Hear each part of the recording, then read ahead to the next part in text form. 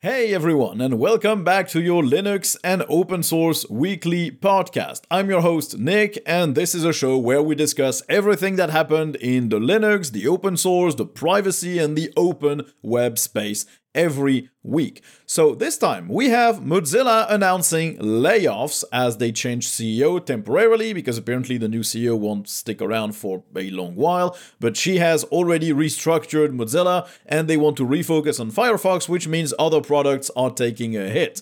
We also have the alpha for the Cosmic Desktop coming way closer and bringing their own file manager into the fold. We have India moving to ban ProtonMail after fake bomb threats were sent using this email service.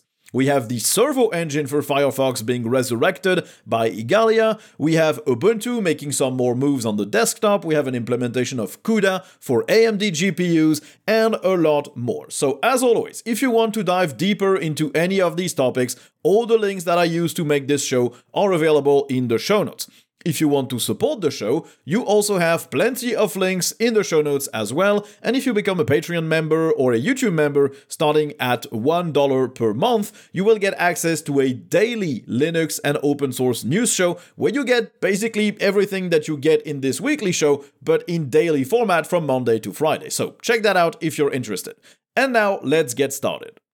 So, first let's talk about Mozilla. They announced that they would reduce their workforce as they scale back development on certain products. If you don't know, they recently changed CEOs. Mitchell Baker is now out, replaced by Laura Chambers, who apparently will not stick around for very long. She's more of an interim CEO while they find someone else, but the focus for Mozilla is now on their core products like Firefox or Thunderbird, which is handled by a Mozilla subsidiary, but still kind of a Mozilla product nowadays. And they also want to bring new products to market, but first they want to focus on Firefox. And as a result, the other products will definitely lose some workforce. So 60 employees will lose their job at Mozilla, and that's around 5% of the total workforce.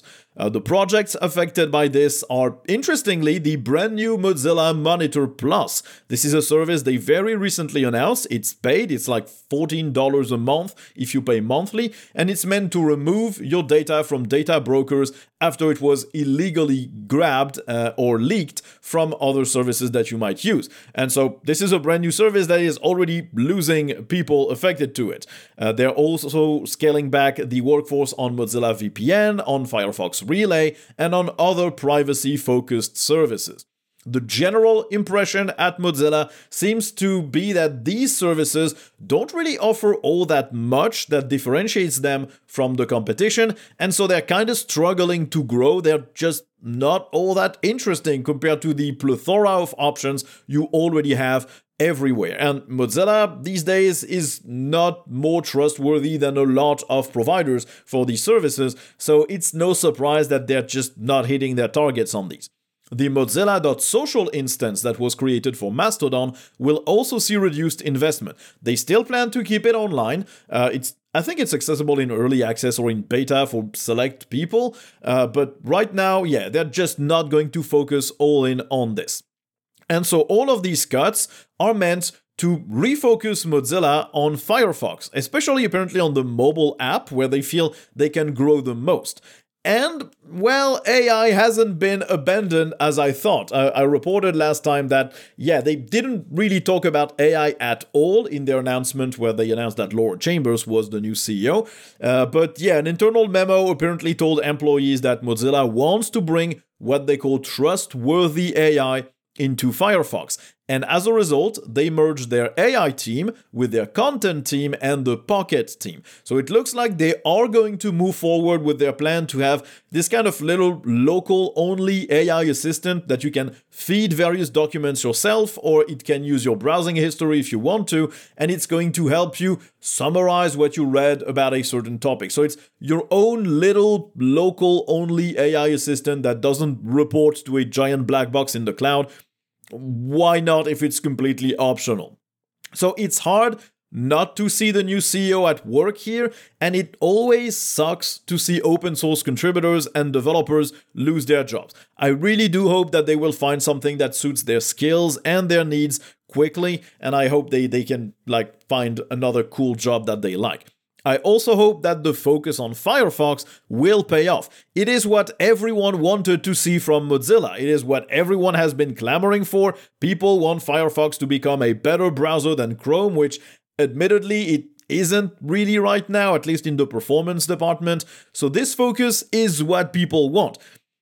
If they have to add AI features to it, I at least hope they will look like what they announced previously, like this local-only helper for your own research. I hope they don't go all in into a giant cloud black box weird thing, which would be just chasing the latest trend, which has never worked for Mozilla. This is not what people want from that nonprofit. So time will tell. These are troubled times, definitely, for Mozilla, but I do hope that this is the right decision to make in terms of refocusing on Firefox. Layoffs are just never fun, but if they can manage to make Firefox a really good browser on Android, on iOS, and on Linux, Windows, Mac, something that people actually want to use over Chrome, that would be really, really cool. Now, we're also getting very close to a Cosmic Desktop Alpha. And the Cosmic Desktop, if you don't know, is a brand new desktop environment being worked on by System76. They sell laptops and desktops with Linux pre-installed, but they also make Pop! OS, a very popular Ubuntu-based distro.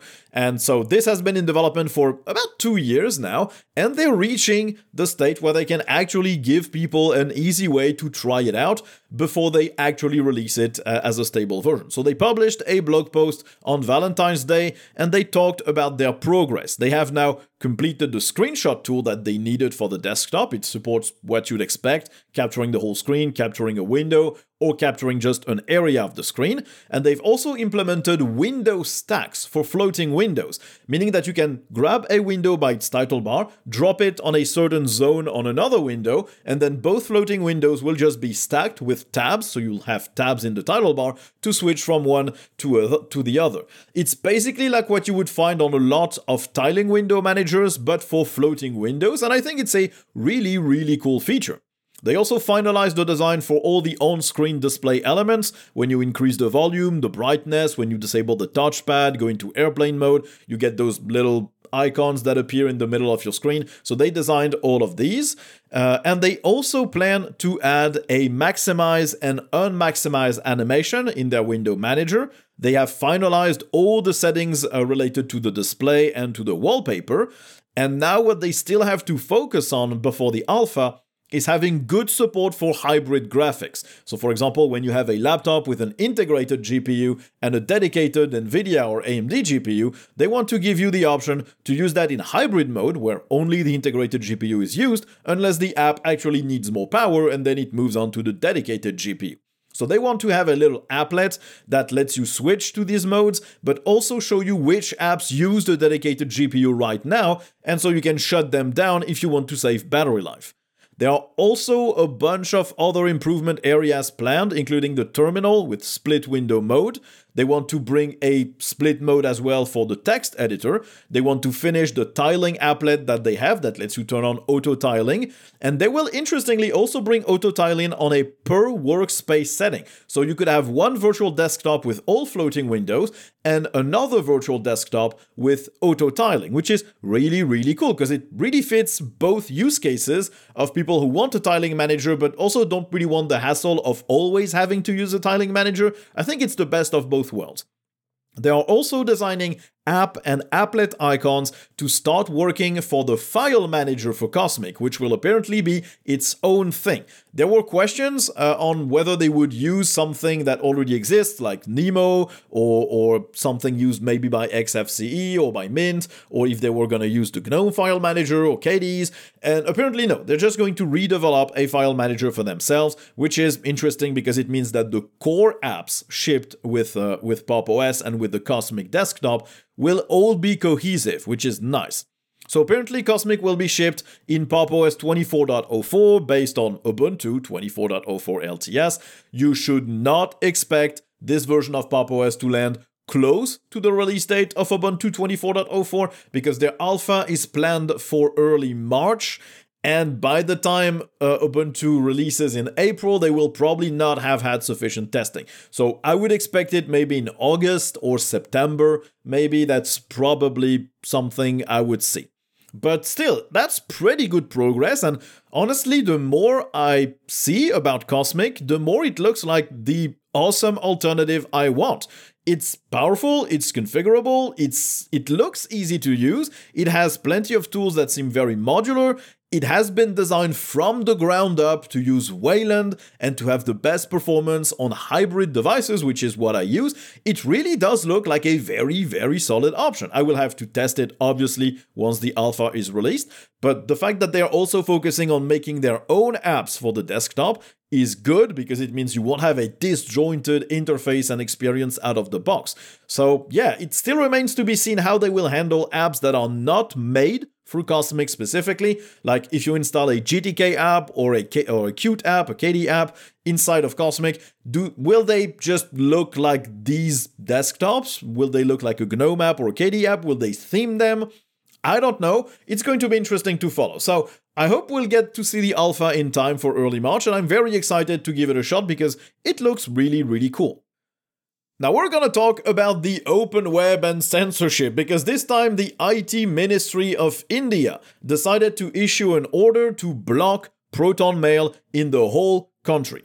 Apparently 13 private schools received fake bomb threats that were hoaxes. There were no bombs, it was a bomb threat that had no real thing to it. It's just a hoax. But it's still very scary, and I can understand why it would move people. It's a school, it's terrifying. But these threats were sent from ProtonMail. So apparently the only logical reaction India could land on was to block ProtonMail entirely in the country. The order hasn't been sent yet, but it's bound to happen soon, and it is for now unclear if only the website for ProtonMail will be affected, or if they will also send orders to Apple and Google to also block Proton's apps in India in their respective app stores. Proton acknowledged that they received that notice for that potential block, and obviously they are just not amused by this at all. They're saying that it's completely misguided, completely inappropriate, because first, it will not block anyone from sending bomb threats from another email address, so yeah, stupid, and also it won't even be useful if the people who send these threats are not located in India, because they will still have access to ProtonMail there. Now that block is apparently made possible by a relatively recent law that lets a committee decide to block anything they would like in the country for national security reasons. And that committee also kinda left in the air the reason why they targeted ProtonMail that harshly, and apparently it's because they always have a problem getting information from ProtonMail. This committee can ask a provider to give them information about specific people, but Proton cannot really give that to them because emails are encrypted, so they cannot really give you personal info or the contents of the email. All they could give you if India made a request to the Swiss government that then made a request to Proton, all they could give India is maybe what the SMTP protocol lets out, which is the IP address and a few things like that. So it kind of looks more like an attempt from India to just capitalize on these fake bomb threats and remove a service that they could not spy on, couldn't monitor, and couldn't control. It looks more like that than a justified reaction. Because if you think about it, had the threats been sent from Gmail, would they have blocked Gmail in the entire country?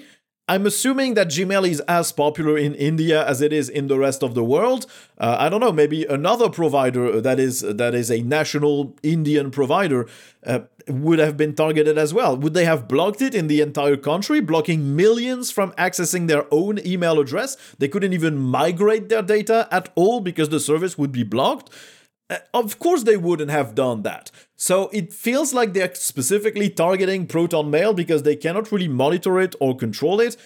And so congratulations to the absolute bastards sending fake bomb threats to schools. Like seriously, how crazy must you be to do that? How stupid do you have to be a fear-mongering idiot like that? I'm sure this will not be repeated by other idiots and result in other services being blocked. Sure, because humans are very clever. Now we're gonna go back to Firefox again, because we have some more news about the Servo project. If you don't know what Servo was, it was an experimental browser engine that was developed initially at Mozilla, and it was meant to replace Gecko, which is the current engine that Firefox is using. It's a very old engine. Gecko is very, very old and has a bunch of problems in it, so they wanted to refactor it with a new thing. So they worked on Servo, it's developed using Rust, and now it's pretty much abandoned. Mozilla decided they just could not spend the resources developing a brand new engine. They did grab a few parts from Servo to implement them into Firefox, but the main engine is still Gecko, it just has some elements of Servo. But it looks like at FOSDEM, the project is being restarted. At FOSDEM it was mentioned that somebody is picking Servo back up. But it's not Mozilla, it's the team at Igalia that decided to reboot it. Igalia is a company that seems to work on a bunch of open source projects, either for themselves or as a contractor. So they've done very, very good things in the past. And that project now has an updated roadmap for 2024, which hopefully will result in the engine being adopted by some browsers in the future. It could be Firefox, maybe some currently Chromium-based browsers will be tired of Google's control over the Blink engine and will decide to move to that. Maybe we'll finally land on solid, good working browsers that ship with our desktop environments. Like, for example, Epiphany might move away from their terrible implementation of WebKit that doesn't really work and is super slow to something that actually works. Who knows? It could be a very interesting thing, especially if Servo is way more portable than Gecko, because apparently a major problem of Gecko is you can fork Firefox to use Gecko, but trying to just use Gecko inside of another browser seems to be a complete nightmare. So it might not result in anything, but it is always good to see more browser engine diversity. So I hope this Servo engine can be used either to refresh Firefox in the future and make it more competitive with Chrome, with Edge, and all the other Chrome in disguise browsers that we have out there, like Brave, Opera, Vivaldi, and all the like. Or maybe it's going to become like the default engine for our Linux distros. It would be cool as well, but I do hope it results in something. And still on Firefox, the renewed focus on the app seems to already bear dividends, because there's a new feature in the works, namely tab previews. Right now on Firefox, if you hover your mouse cursor over a tab, you will just see a small little tooltip, and that's it. With a brand new version of that feature, though, you will now get a full preview of the web page that is loaded into this tab, plus the URL and the title, which is going to be very useful if you have plenty of open tabs or plenty of pages from the same website, or even for pinned tabs, which generally just show up as a 5 icon. So you can already enable this new feature in the beta of version 1.23 of Firefox, and I would expect that feature to land in version 1.24 after they had sufficient time for testing. So it's a very small thing, it's a small feature, but I do hope it's the sign of a renewed focus on making Firefox a better browser instead of trying to cram every single browser adjacent feature in there. We'll have to wait and see, but it's cool to see the browser getting new stuff instead of just optional config options like what they usually do these days.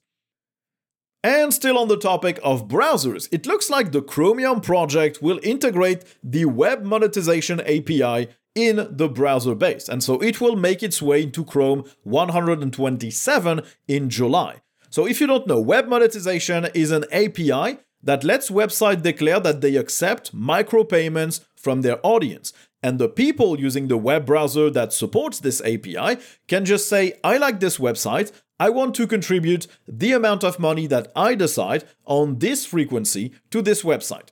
So for example, I could say I'm enabling web monetization on my own website if I ever decided to post more than 1 or 2 articles a year. And when you visit it, you could say, hey, I really like this website, so I'm going to give a micropayment. Every time I visit it, I'm going to pay 1 cent. And then every time you visit my website, or you read a page, or you watch a video, you automatically transfer 1 cent from your wallet to mine. And it's actual real money. It's not cryptocurrency crap. It's real money that is usable, doesn't lose value insanely fast. It does lose value because inflation, but it doesn't lose value as fast as crypto. At least it doesn't fluctuate as much. Now, obviously, this is all voluntary. It's the user who decides which website get what, the amount. A website cannot say, I don't accept payments under this specific thing. I couldn't say, I don't accept payments under $10. Like, if the user wants to give a fraction of a cent, they could do that. It's not up to the website to set a minimum. Users decide the frequency, whether it's on a visit base or just every week, every month, every year, whatever. They decide on the websites they want to support. And I think it's a very, very cool and interesting idea. And if it's widely adopted by all major browsers, which could be the case, because if it's in Chromium, it's in basically 90% of the world's browsers, like 90% of the browser market share is occupied by Chromium-based browsers. If it's not completely buried or ignored in the settings, it really does have the potential to make ads less prevalent on various websites, and also to let people creating content be rewarded for their work without having to paywall entire parts of their websites. So we'll have to see how things go, if this thing is adopted or not, if they have good interfaces to let people work with that. But as a creator, at least, it is pretty exciting to see something like this land in a major browser. It's sort of similar to the Brave attention tokens that you could use, except it's not crypto-based, so it's just inherently better. Now let's talk about Ubuntu, because they are making some moves towards their desktop. First, they will develop, well, they started already on developing a brand new app for the Ubuntu desktop, and it's called the Desktop Security Center. So as with all Ubuntu apps, it's developed using Flutter. It's the toolkit they use for virtually everything that they add onto Ubuntu these days, and it will basically expose a bunch of security-related settings that were previously either spread across many different tools and setting pages, or they were maybe just command line only. So the app will let you, for example, attach a new device to your Ubuntu Pro subscription. It will let you turn on kernel live patching. It will let you manage system permissions for applications packaged as snaps. You will also be able to access encryption-related options for their future TPM-backed disk encryption. You can, for example, get your encryption recovery keys from there. You'll be able to manage the firewall and the ports in there and turn on stealth modes and a few other things. So this tool is currently in very early states of development. A bunch of pages are just placeholders. You can still install it to try it out, but it's very early days and it's probably just not going to do anything apart from handling Ubuntu Pro right now. But it's interesting because it really does look like Ubuntu is trying to regain the control over the desktop experience and adding things specific to them on top of GNOME, much like virtually every other major distro has been doing. Like, for example, if you take OpenSUSE, they ship like the YAST control center, which is super powerful. Ubuntu was basically just resting on their laurels. They focused on snaps, but they didn't really bring anything additional. So why would you use Ubuntu instead of another distro if you weren't especially into snaps? There was basically no real reason. Now, with these kind of tools and a solid infrastructure behind it, I think it's gonna be cool. It's a reminder of the old days where Ubuntu was the best desktop distro, period. There was no debate about this, nothing even came close, and they pushed things forward. Now they're not pushing things forward, but at least they're differentiating themselves with new tools and apps, and that's cool. And this also goes to their installer. Apparently, in Ubuntu 24.04, the Ubuntu installer will get a nice big revamp. First, this installer wasn't considered very good by OEMs that Ubuntu work with to implement Ubuntu as a pre-installed option on their devices. It wasn't really focused on provisioning. It was harder to handle multiple installs on multiple devices with their installer. It wasn't possible to let the user set up their account after the install is already done, which is what OEMs like to do. So they want to touch up on that installer. So in 24.04, it will not fix all of these issues, but it will get a visual refresh first. So you'll get, for example, access to the accessibility options right after you select your language, and every option you pick in there will be kept into your session. The keyboard layout selection also has been revamped and looks nicer. The internet connection phase has also been made way prettier. The install options, where you pick between the full install or the minimal install, are also much nicer now. Basically, every page of the installer has the same good design with a visual or icon on the left and the options and settings on the right. It looks much more legible, much more engaging, and Basically, it looks fresher and newer, which is an important thing for an installer. All the other steps of the installer also have updated designs, but these haven't been implemented yet. Things like enabling encryption or creating an account or partitioning, they will all conform to the same visual language, which is nice. And if you're thinking, no one cares, it's just the installer, you're only going to see it once and never again, you're wrong. It's actually a very important step. It's the first thing a user will see of your distribution.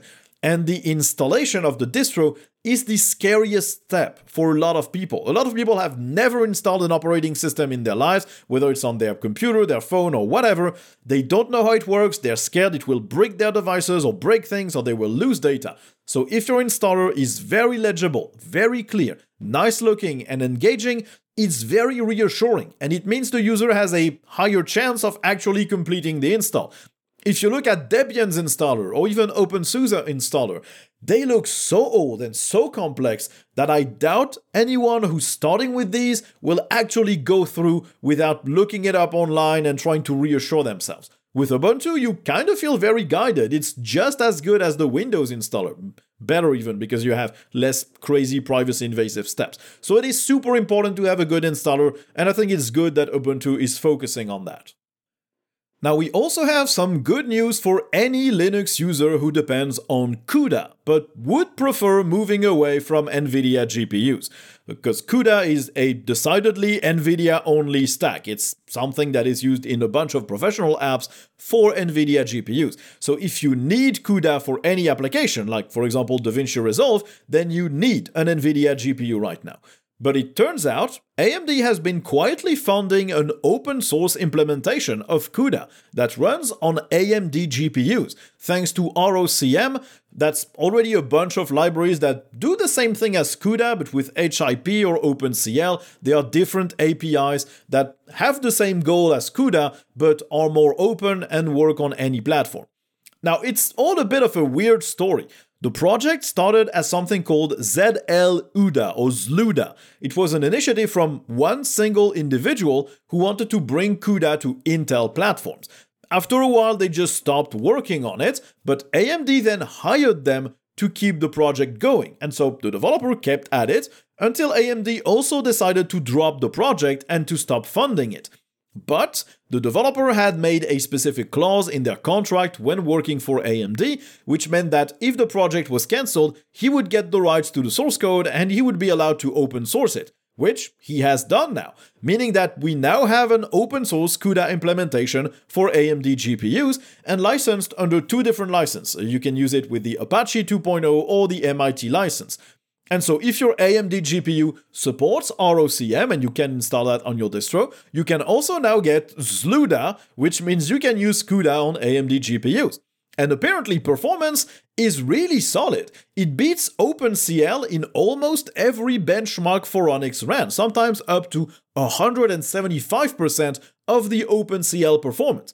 Now if you compare it to CUDA running on an NVIDIA GPU, the new solution for AMD isn't as solid, but it is close enough that it might make it worth it for a lot of people to just go with an AMD GPU that is better supported on Linux, install ROCm and ZLUDA, and get access to your CUDA apps. Admittedly, maybe some applications will not support this new implementation, but if it's done well, there's no reason. I am really interested to see how this thing progresses. It would be really cool to try it out with DaVinci Resolve on an AMD GPU, because for now, you can only run DaVinci Resolve on an NVIDIA GPU. On Intel on Linux, it doesn't work. On AMD, you have to install the AMD Pro drivers, which have terrible performance, and you have to run DaVinci Resolve using OpenCL, and the performance is just not good compared to using it with CUDA. But if I could use it with an AMD GPU, keeping the open source drivers, installing the open source version of ROCm, and adding ZLUDA, I could run DaVinci Resolve on any AMD GPU I want, meaning I could just move away from an NVIDIA GPU. That would be very, very cool. So yeah, I'm very interested at how this thing will turn out. I hope work continues on it because it looks very, very cool. Now, last week I already reported that Apple was disabling support for progressive web apps on iOS in the EU. And now they have confirmed that, yes, it is absolutely intentional.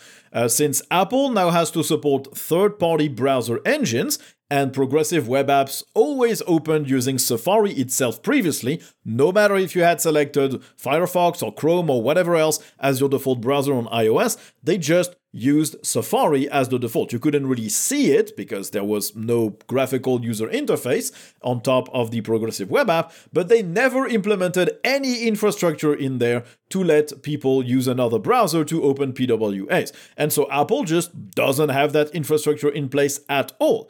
And since they don't really have long before they have to ship all the changes to conform with the new regulation in the EU, they decided to just stop supporting PWAs, period. It's not for now, it's no more support. They will not fix that PWA support in the EU because all the changes that they would have to do would include making sure a progressive web app doesn't have access to things it shouldn't have. So basically plugging it in with the permission system of iOS.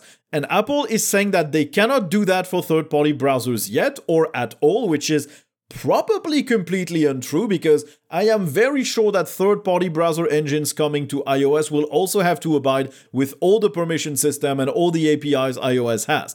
And Apple also hints at the fact that very few people use PWAs, which is true. The most general population just doesn't care about that. They want a native app. And so Apple doesn't want to spend any time fixing this. And Apple is also trying to spin this as regulation gone crazy, look at the side effects, it's just breaking a feature for no reason. But that's just not true. This is a direct result of Apple's focus on forcing people to use Safari for everything. They wanted to control progressive web apps because they did not want people to use those. They wanted people to use native apps on which they actually make money. PWAs don't make any money for Apple, so they did not want to support those. So they just locked those PWAs to Safari itself. They decided Safari would not support all the features PWAs need, so the experience would always be worse than something running as a native app, and so they never invested any time and effort in developing an infrastructure for that. And now that they have to, they just decided to completely drop the feature because, they just still don't want people to use PWAs. They want people to use native apps that make money for them. So it's not the EU's fault, it's not regulation gone crazy, it's Apple's decision to drop a feature and using the Digital Markets Act as a scapegoat. But yeah, who could have guessed, right? It's Apple. They always have your best interest in mind. It's not always about the money. Okay, and now we're going to finish this episode with the gaming news. So first we have updates on FEX. That's the emulator that lets you run x86 software on ARM devices on Linux. And this thing got a new update which should bring much better performance, up to 16%. So they applied fixes specifically to better support Proton, meaning that they focused on making gaming on ARM devices much better. They showed, for example, Monster Hunter World running very, very well, although they didn't say on which device and on which graphical settings. And they also now support the Linux kernel 6.6, or at least they can let the x86 app know that you're using the Linux kernel 6.6 on an ARM device, so you can take advantage of the latest kernel features. They also identified a memory leak that they did not have time to fix yet on processes that run for a long time, including Steam or a video game, so it is not perfect yet, but it is very cool to see projects like this improve, because at some point, ARM might become a lot more prevalent for consumers than what ARM is right now. We already have Apple going all in on this. We have a few examples in the Linux community, like the Pinebook Pro, but it's pretty anecdotal. We have Microsoft focusing on ARM CPUs for some of their Surface line. So it might, in the end, happen. We might have ARM devices like being the mass market devices that people will use. Maybe it will be RISC-V, maybe it will be ARM, but at least if it's ARM, we already have a solution to keep running all of our pre-existing apps on those devices with decent performance. So that's good. It would also mean that you could use Asahi Linux more confidently on an Apple laptop and even play some games using FEX, at least once the Vulkan drivers for Asahi are written. And speaking of those drivers, the insanely talented developers for Asahi have passed yet another milestone. Their support for OpenGL and OpenGL ES is now newer and better than what Apple themselves offer in macOS. Because in macOS, they only support OpenGL up to version 4.1, which is a 14 years old version, but the Asahi drivers that have been developed by a few individuals now conform to version 4.6 of OpenGL and version 3.2 for OpenGL ES, which is the latest that you can support. Apparently it was not easy because the M1 platform just doesn't have the actual hardware features that are needed to get that support. So they had to implement a bunch of tricks and workarounds to make the whole feature set of these recent OpenGL versions work on that hardware. But what's more important is that it means the team is now free to focus on Vulkan support, which is much more important on Linux, because if you want to run anything on Linux, any game, you're gonna need to have a fully Vulkan compliant driver. And so they didn't give any specifics on how that work is moving along. They said, I quote, they are well on the road to supporting it, end quote. And they also talked about M3 support. Apparently that's not coming soon. It will take at least 6 months to get basic support for the platform. But in the meantime, M1 and M2 are almost completely supported, apart from Thunderbolt, Touch ID, the internal mic, or using an external display over USB-C. Those are still important use cases, but it means that if you're using a basic Mac Mini, you don't really care, maybe apart from the Thunderbolt, but you still have solid USB speed through USB-C, and you can use the HDMI ports to power an external display. So it is actually pretty freaking usable, even on a laptop. That's really, really solid work. And to me, it's insane that a group of volunteers, without any help from Apple or any documentation, managed to accomplish all of this. This is just fantastic work. And to finish on these graphics drivers topic, developers are now proposing to turn on using the NVIDIA GSP for GPU system processor by default on the Nouveau drivers for more GPUs.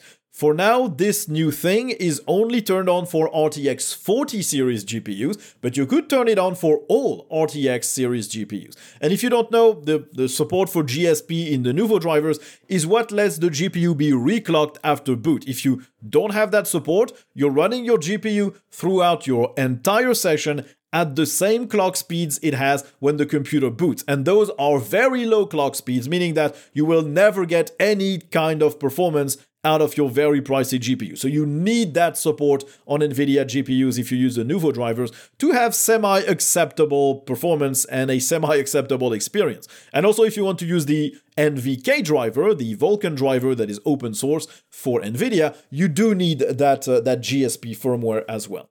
So turning that on for all RTX GPUs would mean a much better experience for a lot of people. Older architectures like the 10 series or older will just not be able to use it because it's not meant for it, and some of them don't even need it. But at least for RTX users, it would be a much better experience if they stick to the open source drivers. Now, there's a patch that has been submitted to configure that behavior when you're building the Linux kernels.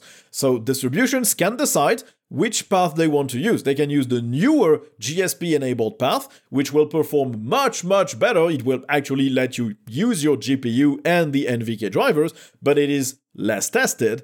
Or they can go with the older path that provides absolutely dogshit performance, but is very stable. So personally, I cannot wait to try that new stack, Nouveau plus NVK, on my NVIDIA GPU. Open source NVIDIA is coming. It's probably going to happen before the end of the year for most people, and I think it's super, super exciting, and I cannot wait to give it a shot to see if it's worth it, or if it still needs a bit of time in the oven before it can be fully used as a daily driver. So this will conclude this episode of the show. As always, if you need more details about any of these topics, you have all the links in the show notes. If you want to support this podcast to keep it going, you can also take a look at all the links in the show notes. And for just $1 per month, if you become a Patreon member or a YouTube member, you can get a daily version of this show from Monday to Friday. So check out the links in the show notes to help support. In the meantime, thank you all for listening, and I guess you will hear me in the next one next week. Bye!